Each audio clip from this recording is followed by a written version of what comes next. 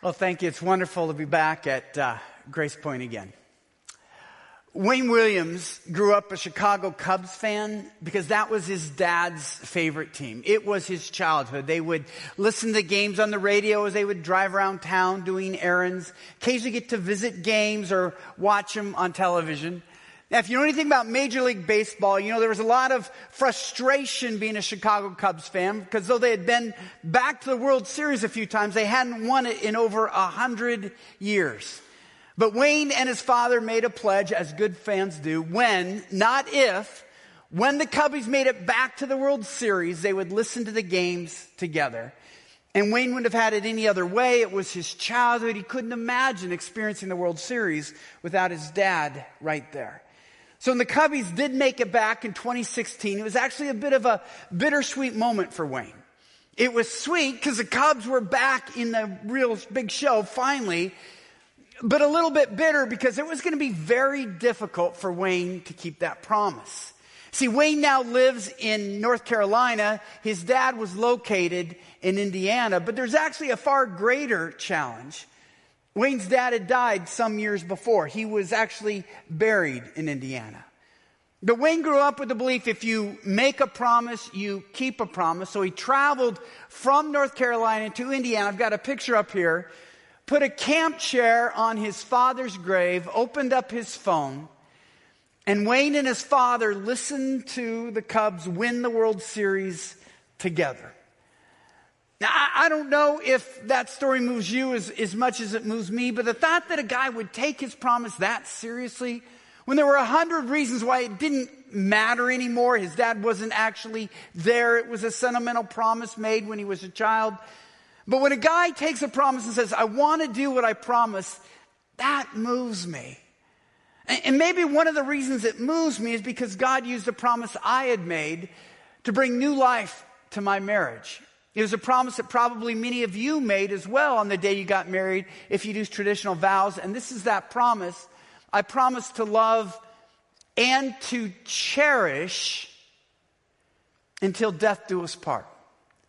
Although I might have made that promise in the middle of a wedding ceremony, I don't know that I ever even thought about the word cherish for decades. When I focused on marriage, it was always focusing on love, which is a good thing to focus on. It's an important part, but God brought it back to my mind some years ago. He said, Gary, you made this promise to your wife. I want you to learn what it means and begin to put it into practice. And I was astonished at the new level it raised in my marriage because it gave me something more to shoot for a couple of decades into my marriage. Love is essential. We could call it the substance of the relationship, the bread of the marriage. It's love. Love is sacrifice, service, commitment, loyalty, hanging in there. Those are all necessary things. But if love is the bread of the marriage, cherish is like the jam. It's what makes it tasty and delicious. Apart from cherish, marriage can start to feel like a duty and a discipline more than a delight. And I believed in my own marriage and in the marriages in God's church, He wanted us to look at marriage not just as something quantitative, we made it to 30 years or to 40 years or 50 years. I believe He wants to raise the qualitative sense of our marriages from not just love, but to what we promise on what it means to love and cherish. Now, whenever I'm doing this in a church service, I know some of you are saying, great, I'm single. I have to listen to another sermon on marriage. How is this relevant to me? And in many ways, I think it's very relevant to you if you ever plan on getting married. What I want you to do is to raise the bar for what you expect. When you're infatuated, it's easy to excuse someone when your bar is just, are they going to stay in there with me and hang in there with me? And you don't realize the importance of what it means to find someone who cherishes you. I've met a number of young women who seem to make excuses for their boyfriends. Well, he loves me in his own way. It's just difficult for him to share how. Or he's not that mean to me. In fact, I had one mother, she said she had a daughter in her 20s who was devastated when her boyfriend broke up with her. And she finally said, look, you've been mourning for a long time. We're just going to purge this guy. I want you to gather everything that he's ever given you. We're going to have this little bonfire, and we're just going to be done with him. And her daughter said, that's a great thing. I want to be finally done. So she went, came back in about 30 seconds. She had a synthetic scarf and a cheap candle. And she goes, wait a minute, everything he got you for your birthday, for Valentine's Day, for Christmas, all of the presents over the course of the year. He goes, yeah, this is it. Now, why are we mourning this guy? See, when you raise the bar to you want to be cherished in marriage, jerks look more like jerks, all right? Because there's a different thing that they have to look up to. And so I would just say to men and women alike, if you want to be cherished in marriage, marry someone who knows what it means to cherish. But that begs the question, if you're already married, what does it mean to cherish?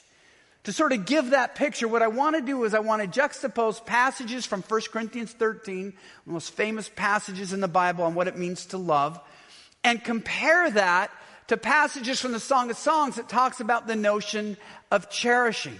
You'll see that they're related, and it's important. They complement each other. They don't contradict each other. But cherish just adds a new element. It just has a slight turn that creates an entirely different kind of relationship. So let's do that. We'll begin with 1 Corinthians 13:4, when Paul tells us that love is about being gracious and altruistic. Love is patient. Love is kind. But cherish is about being enthusiastic and enthralled. How much more pleasing is your love than wine, and the fragrance of your perfume more than any spice. Love tends to be quiet and understated. Love doesn't envy. It doesn't boast. But cherish does boast. It boasts boldly and loudly. My beloved is radiant and ruddy, outstanding among 10,000. Love thinks about others with selflessness. Love isn't proud. It does not dishonor others. It is not self-seeking. But cherish thinks about its beloved with praise. Your voice is sweet, and your face is lovely. Love doesn't want the worst for someone. Love does not delight in evil. But cherish celebrates the best in someone. How beautiful you are, my darling. Oh, how beautiful. Love puts up with a lot. Love always hopes, always perseveres. But cherish enjoys a lot. His mouth is sweetness itself. He is altogether lovely. Love is about commitment. Love endures all things. Love never fails. But cherish is about delight and passion. Your name is like perfume poured out. I found the difference is that love focuses me on my obligations. I'm supposed to hang in there. I'm supposed to serve. I'm supposed to sacrifice. And those are great things. I'm not talking them down at all. Cherish focuses me on the beauty and excellence of my spouse.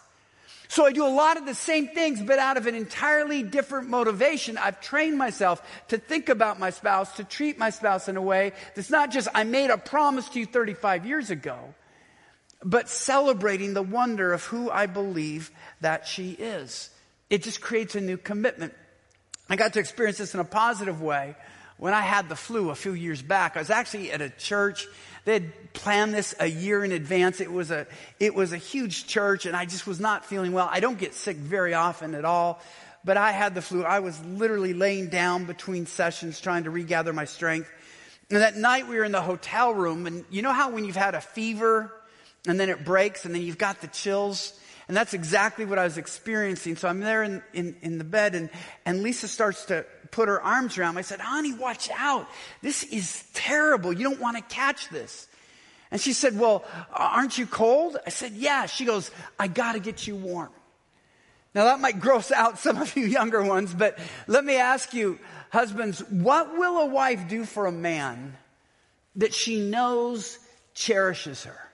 In a world where women are often taken for granted, at a certain age, women feel like they become invisible, when kids might even resent them rather than appreciate them. But they come home to a man that they know, this man cherishes me in a world that either takes me for granted or doesn't even see me. What will a wife do for a man who cherishes her? in my experience, whatever she has to do for his welfare. And wives, what do you think a man will do for a wife that he knows cherishes him? In a competitive world where we often don't come out on the top, where a younger, flashier, more brilliant guy might take our place, where we're not quite put up in the place where we would like to be, but we come home and here's a woman who cherishes us. We don't have to compete. We don't have to win her affection more. She just cherishes us. What will we do? We will do whatever it takes for her welfare. And so in one sense, while it's a great gift to give to your spouse, you receive so much in return when you learn to do this. I know a pastor of a church where he was with 7 men in his church. These were the leaders. A lot of the people looked up to these men. They respected them. Frankly, they respected their marriages. But the pastor wanted to find out what's really going on. So we're on this trip, and he says to all 7 guys, how many of your wives love you? And all 7 hands went up. They said, how many of your wives like you? All 7 hands went down. Well, as every man felt loved, not one felt cherished. They all said, I married a good woman. She loves the Lord. She's not going to leave me, but at best she tolerates me. That creates an entirely different dimension in marriage. And that's why we want to approach the whole notion of cherishing, because that's, I believe, where our marriages are more likely to go than not if we're not consciously pursuing cherish. See, I don't think cherish is extra credit. If I really want a great marriage, I'm going to do that. I think the reverse is rather true. If we don't cherish, the default position tends to be contempt. And why is that? We don't live in a neutral world. We live in a world that is hostile to our relationships and hostile to our marriages because it's a fallen world and we have fallen people and our marriages are regularly attacked. Our hearts are broken by our kids, by our others, by the loss of others. We have our own sin to deal with, our spouse's sin. We have things like depression and we have disappointment and financial issues. All of these things happen. And so if we're not pursuing cherish, slowly our affection is just going to be pulled back further and further. Even when you have all-star moments.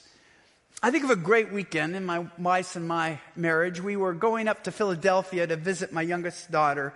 We'd recently become empty nesters and we were looking forward to it because when you're an empty nester, you're always thinking, great, we're going to get to be with one of our kids.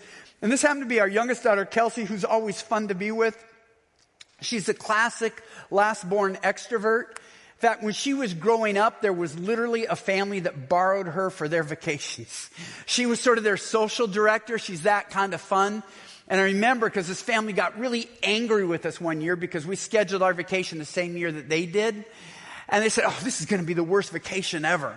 You know, they're just a family of introverts and we're just going to sit and read books and wonder, what would Kelsey say we should be doing? So we knew it would be a fun weekend, and it was to be with Kelsey, but it's a meaningful weekend because you're with a family member when you're alone.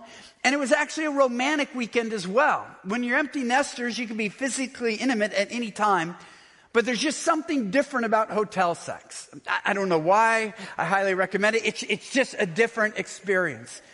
And so this weekend, our marriage was flying on all cylinders. It was a meaningful time. It was a fun time. It was a romantic time. And then we had a huge challenge Monday morning because we had booked the earliest flight out of Philly to get back to Houston. I had a full day of work ahead, and Lisa agreed to that. And it's not a sacrifice for me to wake up early. I wake up abnormally early. Usually when I wake up, the first number is a 4. That's definitely not my wife. She likes to sleep in, but she agreed to do this. So I'd been up for a while, and we had a plane to catch. I really wanted to catch that plane, and I can get a little bit anxious. And I know this can be obnoxious to live with. I mentioned last night I'm not clinically OCD, but I live in the neighborhood right next door to it, right? So if I'm going to the airport, I like to leave on time because I believe in boundaries, right? I believe if you got to catch a plane, you leave enough time so that if every light is red, you get a flat tire, they close one of the roads that normally goes in the airport, and the plane leaves early, you're still on time, right? You've left boundaries, you're there. I married a woman, however, who doesn't believe in boundaries. She believes in divine intervention, right? As long as God knows you intended to leave on time and that was your purpose and you tried really hard, He'll make every light green. He'll erase some of the miles. The plane will be held at the gate because God knows your good intentions. And so I didn't want to be the obnoxious Gary because I didn't want to lose that wonderful weekend we had. I wanted to carry it from Philadelphia back to Houston. So I was trying not to be too picky, but I thought I should at least raise the issue. And I said to Lisa, now, hon, do you think I could go ahead and call a taxi? She said, oh, taxi's out front. I was like, wow. I mean, who is this? I'm married. I was shocked because usually she's not that organized first thing in the morning. But I thought, man, she must have just had a different kind of day. So I just chilled, sat in a chair, did some email for 5 minutes. And she zips up her suitcase, says, all right, we can go. Did you call the taxi? I said, no. You said the taxis are out front. I said, no, I didn't. I said, call the front desk, see if there are taxis out front. If they're not, have them order one. Now, between you, me, and God, who I believe is very much present here this morning, I heard 4 syllables. Taxis out front. I'm a morning person. She's not. I'd had my Starbucks caffeine that morning. Lise hadn't. I believe in a court of law, I would win my case, all right? But this wasn't about winning a case. I wanted to bring the good feelings from Philadelphia back to Houston. I didn't want to blow it because we'd had such a great weekend and now life was fitting itself in. We're having this little deal. And here's how we kind of deal with some of these disagreements. It might sound silly to you, but actually sometimes it really works. We just put it in the third person. And so we're walking toward the elevator and I say to Lisa, you know, hon, I don't know what it's like in your marriage. But in my marriage, one of the things that makes it difficult is I have a wife, if she has to wake up earlier than normal and hasn't had her caffeine, she'll just speak 4 syllables. And I'm supposed to get an encyclopedia of information out of there. And I really want to hear her, but I don't know how to decipher 4 syllables and fill in all the details. And Lisa says, yeah, that sounds like it would be difficult, but you know, it's not as difficult as what I have in my marriage.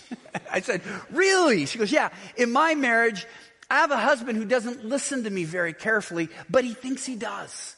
So I give him very clear instructions and he doesn't get it. And then of course it's my fault that he didn't hear me. I said, yeah, I guess that would be more difficult than the marriage I'm in, which guys, I'm just going to tell you, that's where it always goes anyway. If you try that, that's where it ends up.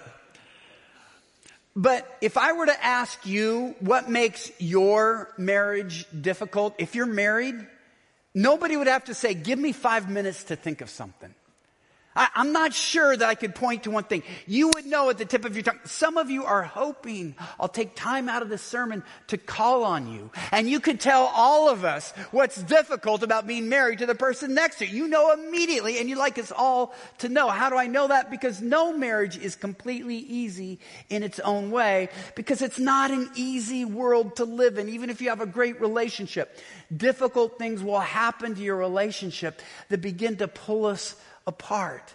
And so if we're not pursuing Cherish, what happens is contempt begins to seep in, drip by drip, not automatically. It's just a little bit over time, the erosion of our affection for each other. You don't notice it in a week.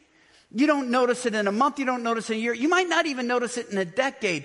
But if marital affection slowly erodes, great damage is done. You think it's sudden, but it's not. It's like the picture of what we see here. What happened here was erosion. That cliff didn't just drop into the sea in one storm. It was a little bit by bit by bit. Slowly the erosion took place until there was a big collapse. And that to me is the picture of so many marriages that don't make it. I think of a couple, Lisa and I know, that we were there on the day they got married. They were delighted in each other. They adored each other. 15 years later, we're at this big dinner at a restaurant. There are probably 12 couples around the table. Lisa and I are at the end with this one couple. And this guy, he's very much an introvert. He doesn't really participate much. And I was just trying to be polite and bring him into the conversation. So when something came up, I thought he might have an opinion. And I said to him, hey, don't chefs think such and such? Before he could answer, his wife pipes in, he's not a chef, he's a cook. And the husband, honey, he can call me a chef. No, he can't. Chefs prepare things, you just heat things up. And table got silent. And here's what he does. It's even worse. He's the head guy at a nursing home to provide 3 meals a day to 200 residents. It's not easy in this day and age. Sometimes administrators come in and they cut the budget. So yeah, some meals do get heated up. He tries his best. But the contempt that came out of her voice just surprised me, because I thought, just as an objective person, I don't have a side to pick. Why couldn't she see this as a wonderful work, especially as a Christian? James 1:27 tells us religion that God our Father accepts as pure and faultless is this: look after orphans and widows in their distress. Here's a demographic that often gets ignored. He provides some of these widows the best moment of their day, nutritious meals that are hopefully also tasty. And she looked at his job with contempt. I thought instead it could be an adventure.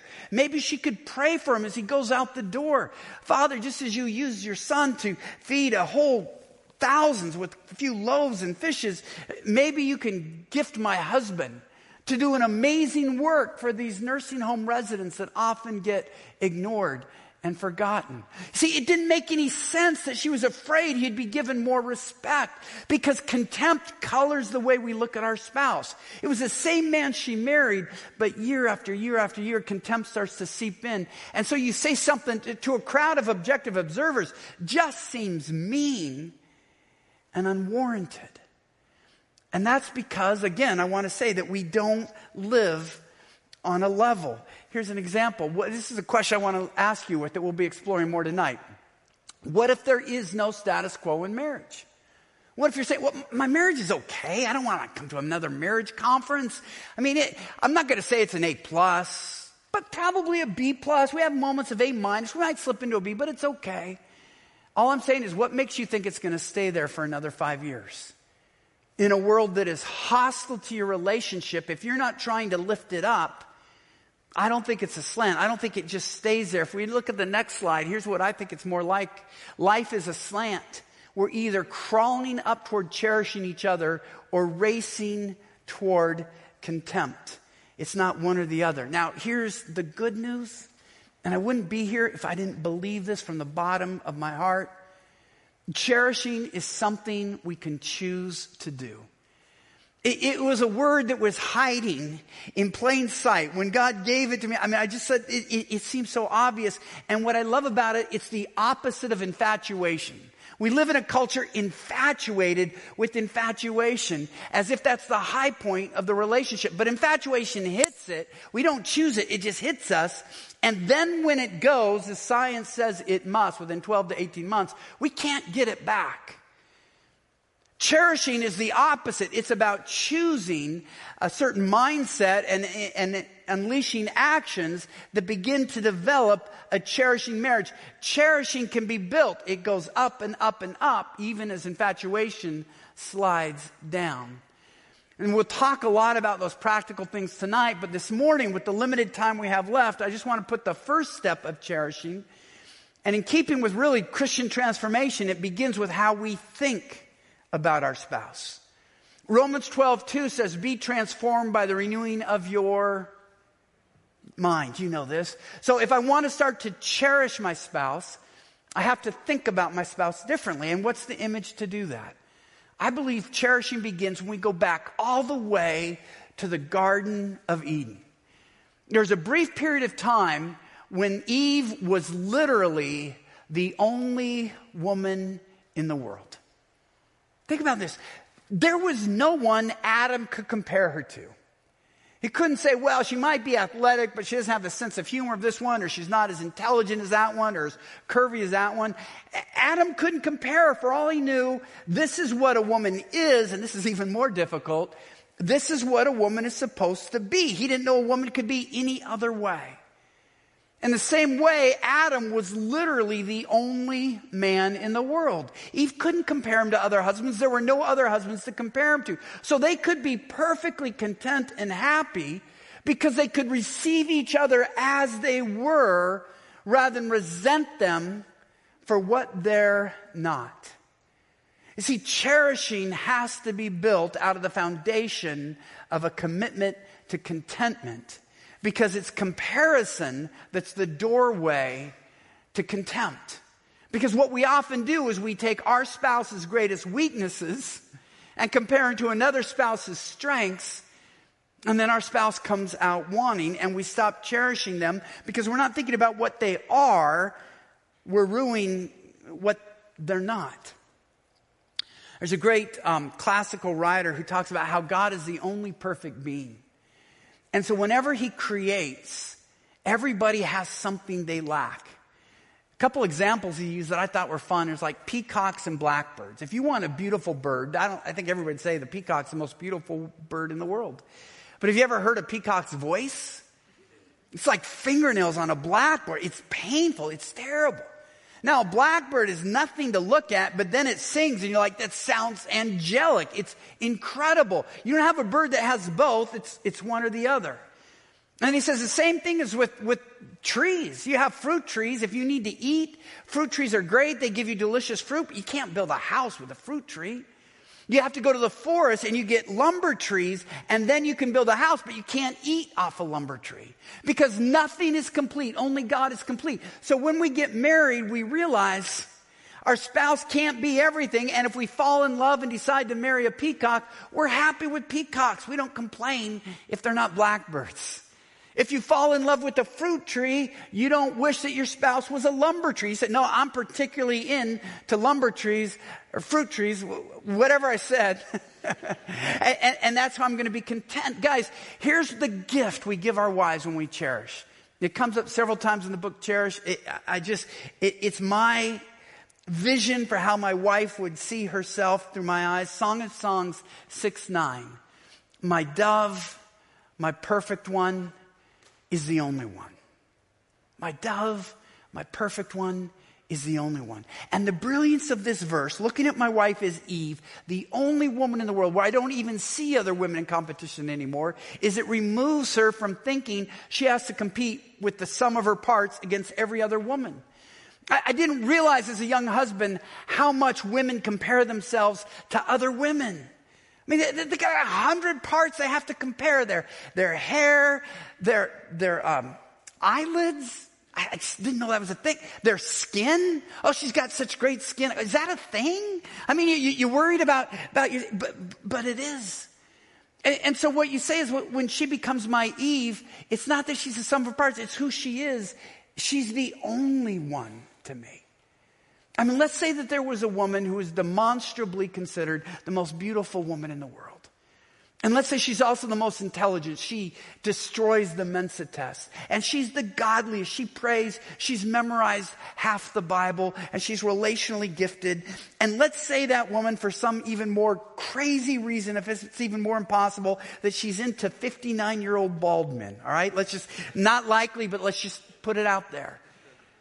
She would still have one fatal flaw for me. She's not Lisa. And Lisa is my Eve, my dove, my perfect one, the only one. Lisa's the perfect combination who defines for me what a woman is supposed to be. And so I have to put comparison to death. Otherwise, we're like that kid with the loose tooth that hurts. And you keep pushing it with your tongue. And yeah, it still hurts. And yeah, it still hurts. And you think, why? Does it ever make us feel any better? No, it doesn't. But even better, when we begin to cherish our spouse, it makes the best things in life even better and the worst things in life easier to endure. I come from Seattle, even though I now live in Houston, so I've always been a Seahawks fan. And when Seahawks finally won the Super Bowl, there was an amazing moment when they're interviewing Pete Carroll about what he remembers most. And you might think a coach who's finally won the Super Bowl, he's thinking, man, this is the pinnacle. I want to see the other coaches. We did it. We worked all season. He might want to go to his favorite players. I told you could do it. But when he won the Super Bowl and everybody wanted his attention, it was a packed stadium. There's only one person he wanted to see. Listen to this testimony. Getting up on the podium and looking through the crowd and trying to find Glenna, and when I caught that look, and that smile, it was really that was it. That was the whole moment. And the confetti's flying, and the family's right. I didn't see it. She was like the only one in the stadium. I'm about ready. Oh, it's such a joy to see you. It's such a joy to see your face. I think that proves that even the highest vocational accomplishment can't compare with what a cherishing marriage gives to us. That's what God created us for. So I want to just have the same expectation for myself that others have about what marriage means. I think about the time I was doing a sacred marriage conference. It was a pretty large church like this, but they came running in. I was in the screen room. They said, Gary, we forgot to do a mic check. We can't do it, and we can't open up the sanctuary doors until you do it. Can you hurry up? So I'm rushing, and my wife is busy setting up the book table. And if you ever meet my wife, we just don't look like we belong together, especially since I've lost my hair. She just looks a lot younger and healthier and livelier than me. In fact, she's been told one time at the book table, you must be so proud of your daddy. He said, I am, but he didn't write these books. And so that's just kind of defend this reaction that this middle-aged woman had. So I'm going out. I've got to go to the green room or the sanctuary, but Lisa's setting up the book table. I want to at least acknowledge her. I don't have time to stop, so I just kind of smile at her and pat her on the rear end, which she doesn't mind. I wouldn't do it if she did. And she smiled back at me. Well, this woman saw this, and she comes marching up to my wife, just angry. Was that Gary Thomas? And Lisa's just kind of, yeah, it is. She got even, are you his wife? And my wife just felt like I was being insulted. If you knew my wife, she would never respond like this, but it just sort of came out. No, he was with his wife last weekend. This weekend, it's my turn. I said, honey, you can't say that. And she goes, but Gary, in a million years, that's not you. I go, but she doesn't know that. Read the papers. It happens all the time, people doing what I do. But Lisa just thought she was the... Now, she did clear it up. I just want you to know. There's hopefully not that rumor out there. But this woman had this view that I should only treat my wife that way. And I agree. And I want to do that mentally. Because my wife knows when she fills my eyes. When my heart leaps because I see her, when her waking up is the best part of my day. I can't fake that. And my vision for writing this book and being here this weekend is to actually help make younger couples jealous of older couples. Because it's usually the reverse. When they're infatuated, they think nobody has ever loved the way that they love. And I don't want to make them feel jealous to make them feel smaller. It's to give them hope. It's because I know I've read the science. Infatuation has a shelf life of 12 to 18 months. It's going to drop off. And I want them to know there's something even better than infatuation out there. They can choose to cherish once infatuation fades. I know that sounds like a big challenge, but if it's been done once, it can be done again. I know a case where it was done. It's told by a good friend of ours, Dr. Greg Bledsoe. A lot of you know him when I'm in this state because he's your Surgeon General.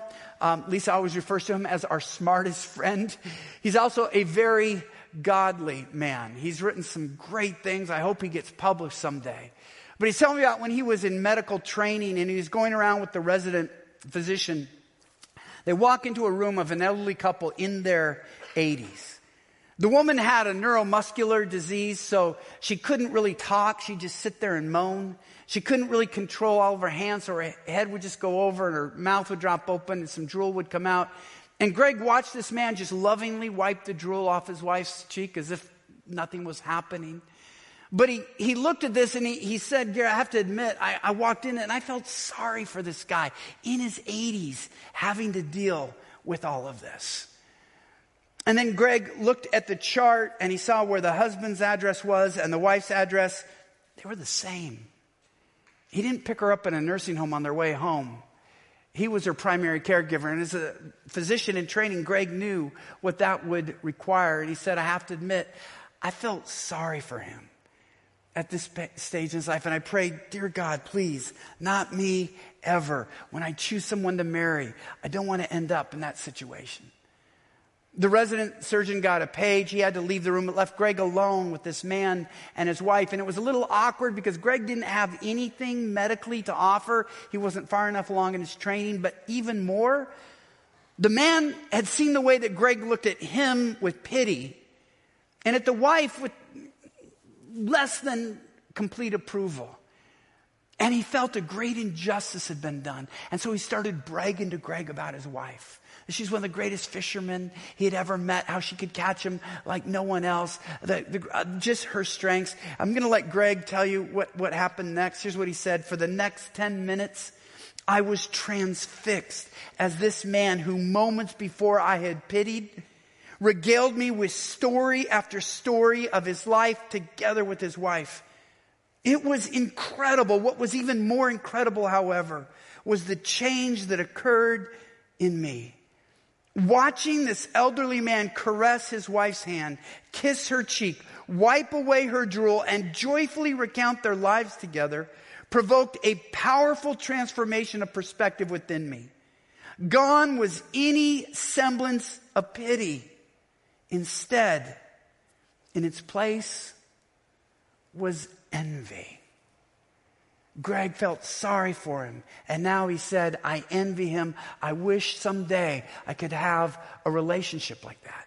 Because he realized when the man was loving his wife and wiping the drool off her cheek, he was back to being a 20-something kid who was excited to see a little ice cream on his date's cheek so he could get a little skin-to-skin contact. And he could saw the way that this wife filled up the man's eyes, that if a Victoria's Secret model with a degree in quantum physics walked by, that man's not turning because his Eve, the only woman in the world, was right in front of him. Now notice, when Greg saw him just loving his wife, sacrificing, serving, being committed, he felt sorry for him. It was only when he saw the man cherish his wife that he felt envy. And he realized there's something to this marriage business I've never discovered before. Tonight we're going to talk a little bit more about the practical nature of the actions and the attitudes that help foster this. This morning the charge is just this. There can be more. I've seen marriages turned around. Love is good. It's better than good. It's great. But love and cherish is even better. Let's raise the bar and keep our promise to love and to cherish till death do us part. Let's pray. Father, thank you that you not only ask us to achieve something that will bring great blessing to ourselves and to our spouses, but something that you do for us, that you, the perfect God, cherish the imperfect us, and you can empower us to cherish our imperfect spouse. We thank you for this call. And Lord, I just pray we'd have renewed hope that we don't face this battle alone, but we're fighting it with you. In Jesus' name, amen.